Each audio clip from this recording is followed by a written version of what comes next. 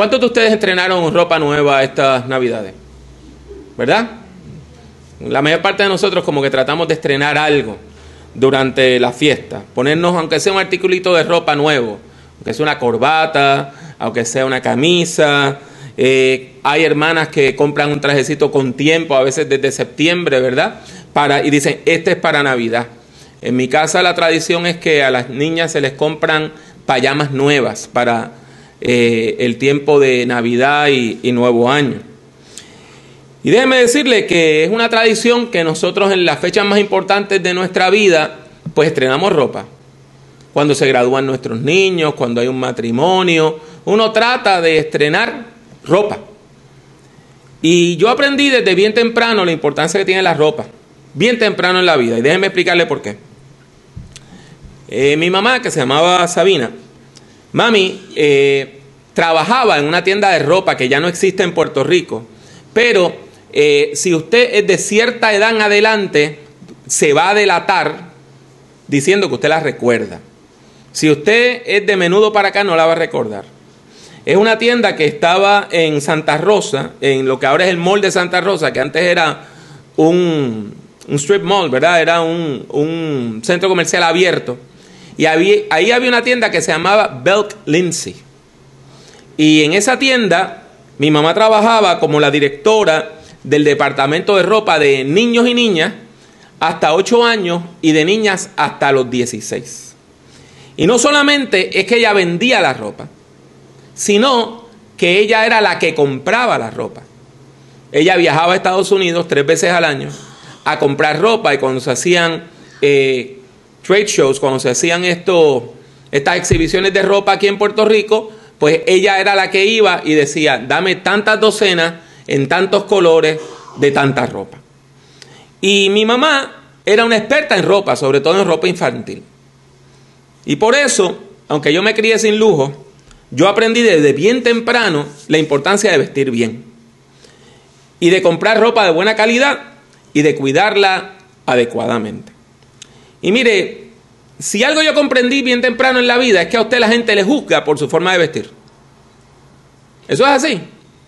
A usted la gente le juzga por la forma como usted está vestido. Si usted está bien vestido, le tratan muy bien. Y si usted está mal vestido, lo tratan muy mal. Y muchos de nosotros, aunque tratemos de no criticar al vecino, en algún momento hemos dicho, esa persona parece un pastel mal envuelto, ¿verdad que sí? Y cuando usted va al mall y ve a una de estas damas que están usando uno de estos pantalones de chicle, ¿verdad? Estos que 4 tallas más pequeños, ¿verdad? Usted como que dice, eso debe ser ilegal, ¿verdad? La policía debería venir y arrestar a esa señora por la forma como anda vestida.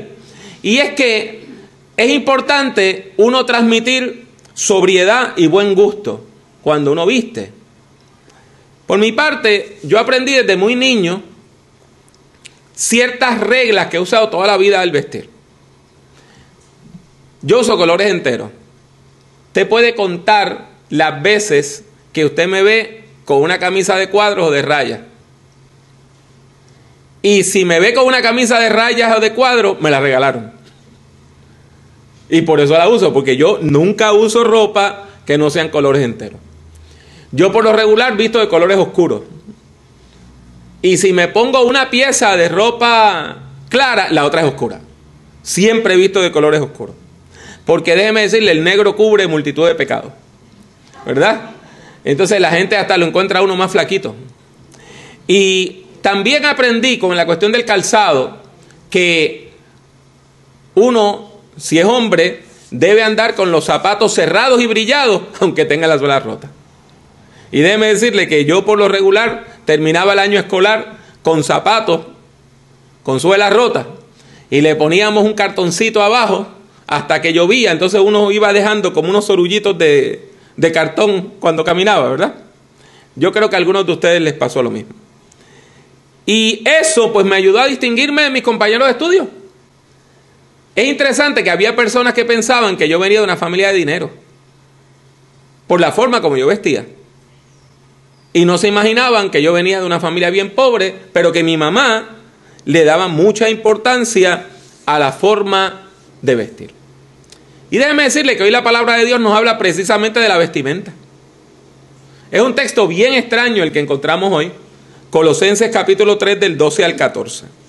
Y yo se lo voy a leer en la Reina Valera contemporánea, que dice: por lo tanto, como escogidos de Dios, santos y amados, revístanse de entrañable misericordia, de benignidad, de humildad, de mansedumbre y de paciencia.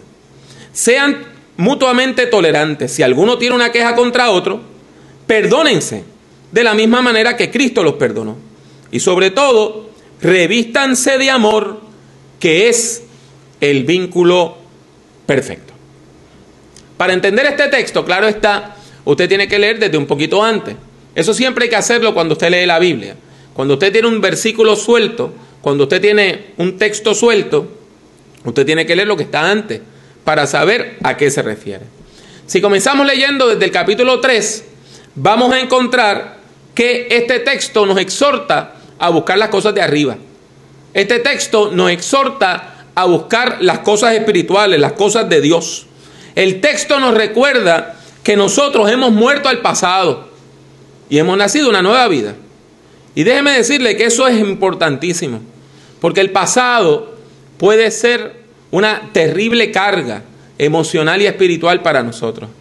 Y muchas veces tenemos que sencillamente romper con ese pasado, echarlo a la basura emocional y aprender a vivir esta nueva vida que Dios nos da. Una vida que Colosenses dice que está escondida con Cristo en Dios. Mire qué frase más hermosa. Que nuestra nueva vida está escondida con Cristo en Dios.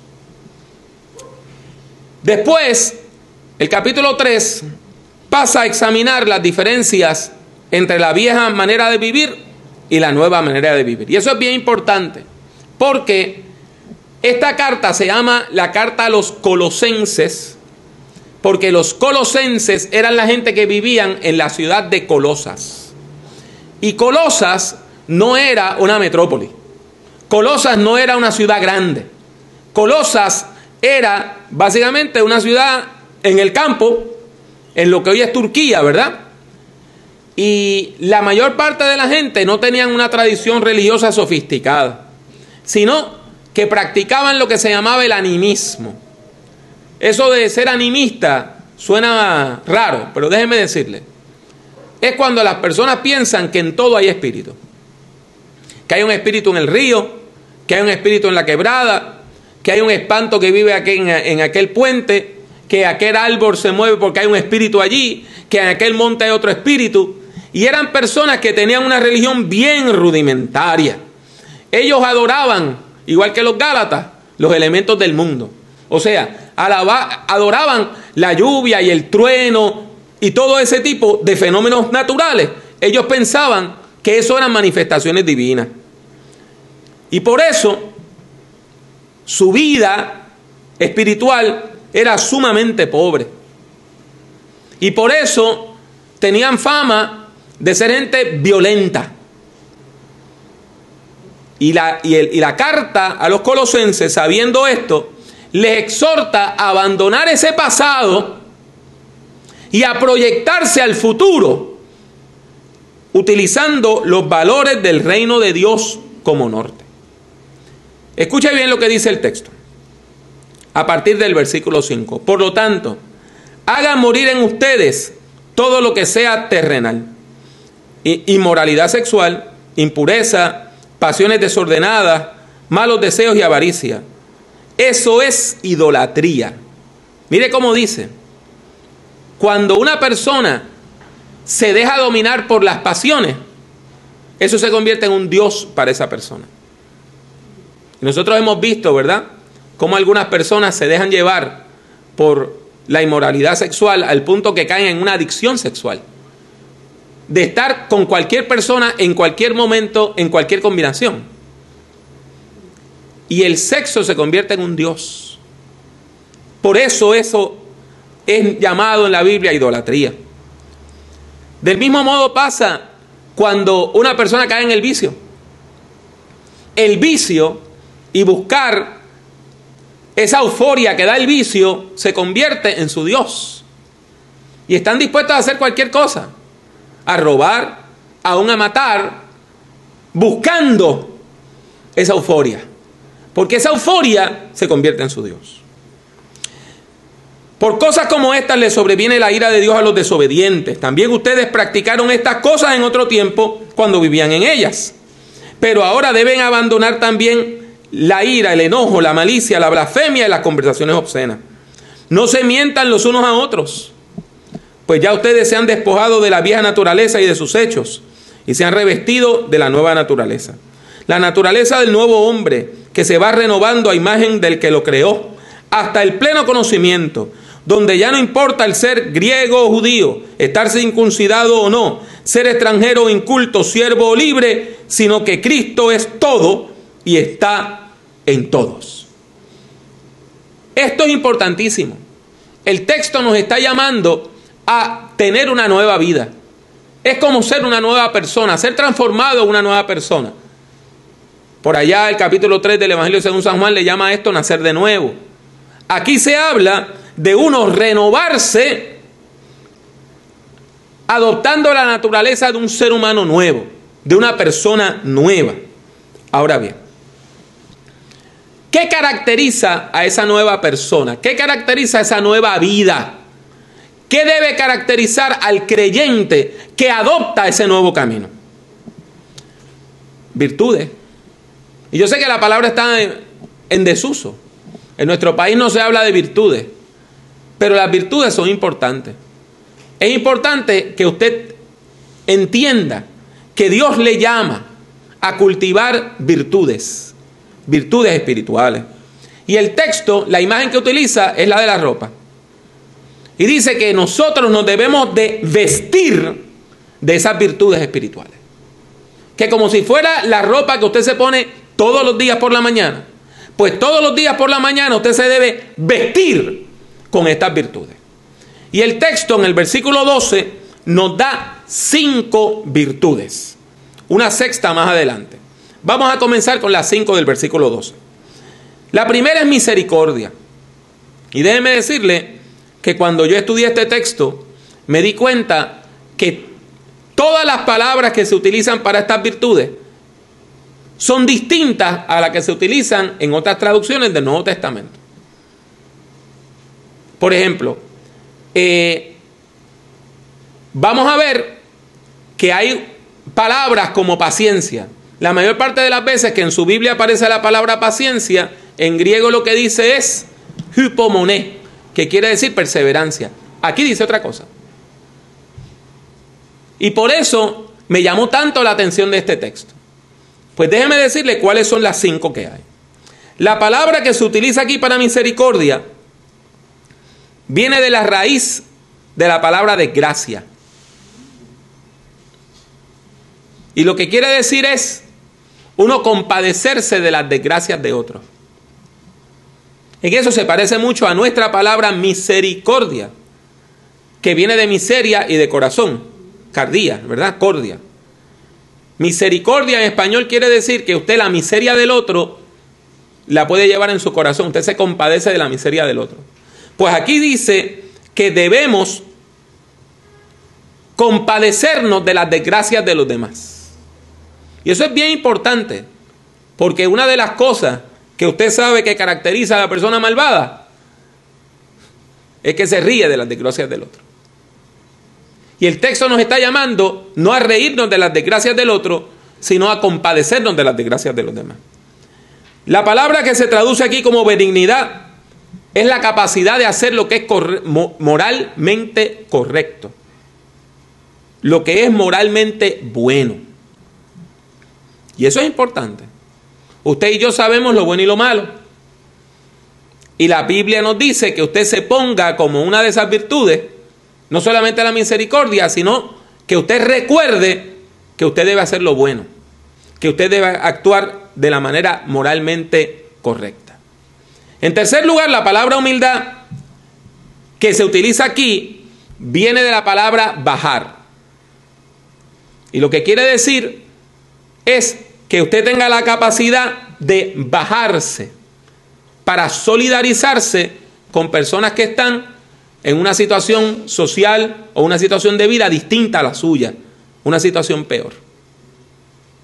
Eso es importante. Cuando nosotros podamos ver cómo vive otra persona y nosotros llegar a su nivel si la persona no puede llegar al nuestro. Mansedumbre. La mejor traducción de este texto sería, gentileza o cortesía. Tratar a las demás personas con amor. Esto es bien importante. Esto es bien importante. Nosotros vivimos en una generación que ha perdido la gentileza y la cortesía. Eso como que ha pasado de moda, ¿verdad? Y a veces la gente hasta se sorprende cuando usted les trata con gentileza. A veces yo estoy en un lugar y hay personas que están cortando la fila y haciendo lo que quieren, y yo le llamo la atención a la persona que está cobrando, y la persona me dice, pues venga para cobrar. Le digo, no, esa señora está frente a mí. Después va este señor y después voy yo. Se quedan sorprendidos como si yo fuera un marciano. Pero ¿acaso usted y yo no aprendimos a hacer fila en kindergarten? Esa no es una de las cosas básicas que uno debe aprender. Que lo mío es mío y lo que no es mío no es mío. Que debo esperar mi turno. La gentileza es importante. Y es importante que nosotros la cultivemos. Y déjeme decirle, es importante aún cultivarla con la gente de nuestra familia. Aún con la gente de nuestra familia. Darle las gracias a nuestra pareja. Darle las gracias a nuestros hijos. Pedirle permiso para hacer las cosas. Mire, yo tengo una niña de 18 años. Yo no puedo entrar a su cuarto así porque sí. Yo le tengo que pedir permiso para entrar a su cuarto. Porque ella ya es una damita. Y yo tengo que respetarla.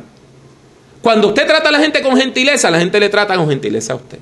Ahora, si usted trata a la gente con aspereza, no espere que lo traten con flores.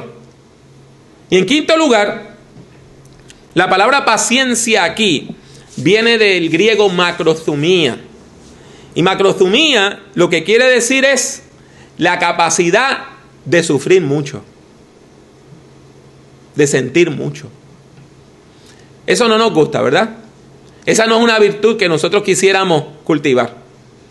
Yo no quisiera decirle al Señor, Señor, dame la capacidad de sufrir mucho. Pero esa es una de las virtudes que el texto nos dice que debemos tratar de cultivar. Y no es sufrir por sufrir, es sufrir por lo correcto. Es sufrir por la causa de Cristo.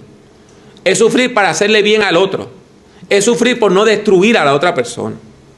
Estas 5 virtudes no solamente son importantes para usted a nivel individual, sino que también son importantes como parte de nuestra vida comunitaria.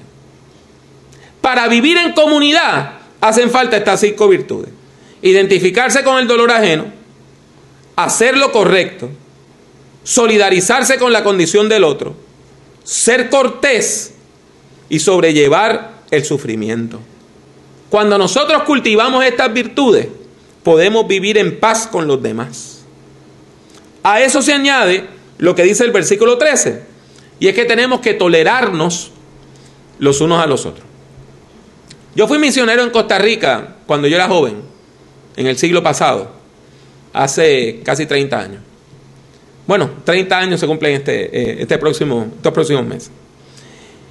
Y los costarricenses tienen una frase que suena fea, pero que es cierta. Y es que usted no es monedita de oro para caerle bien a todo el mundo.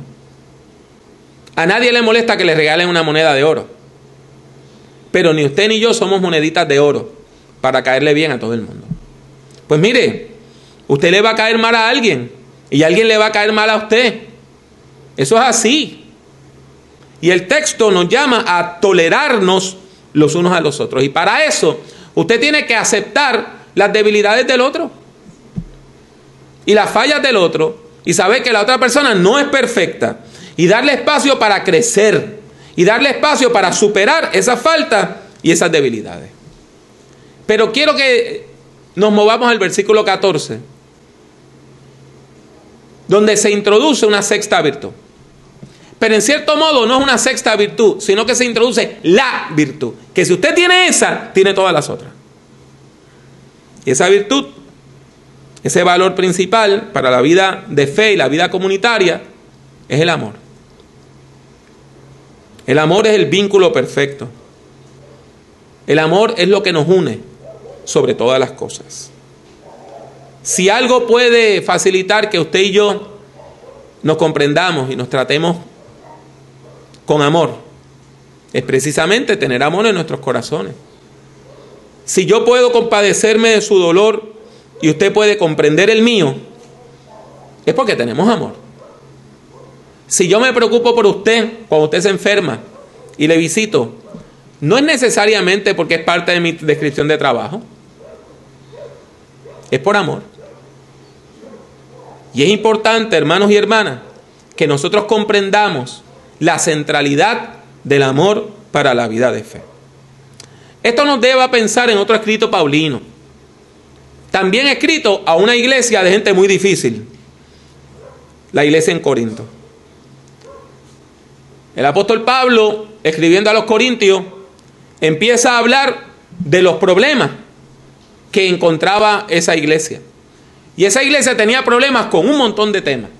Y uno de los temas que no entendían eran los dones espirituales.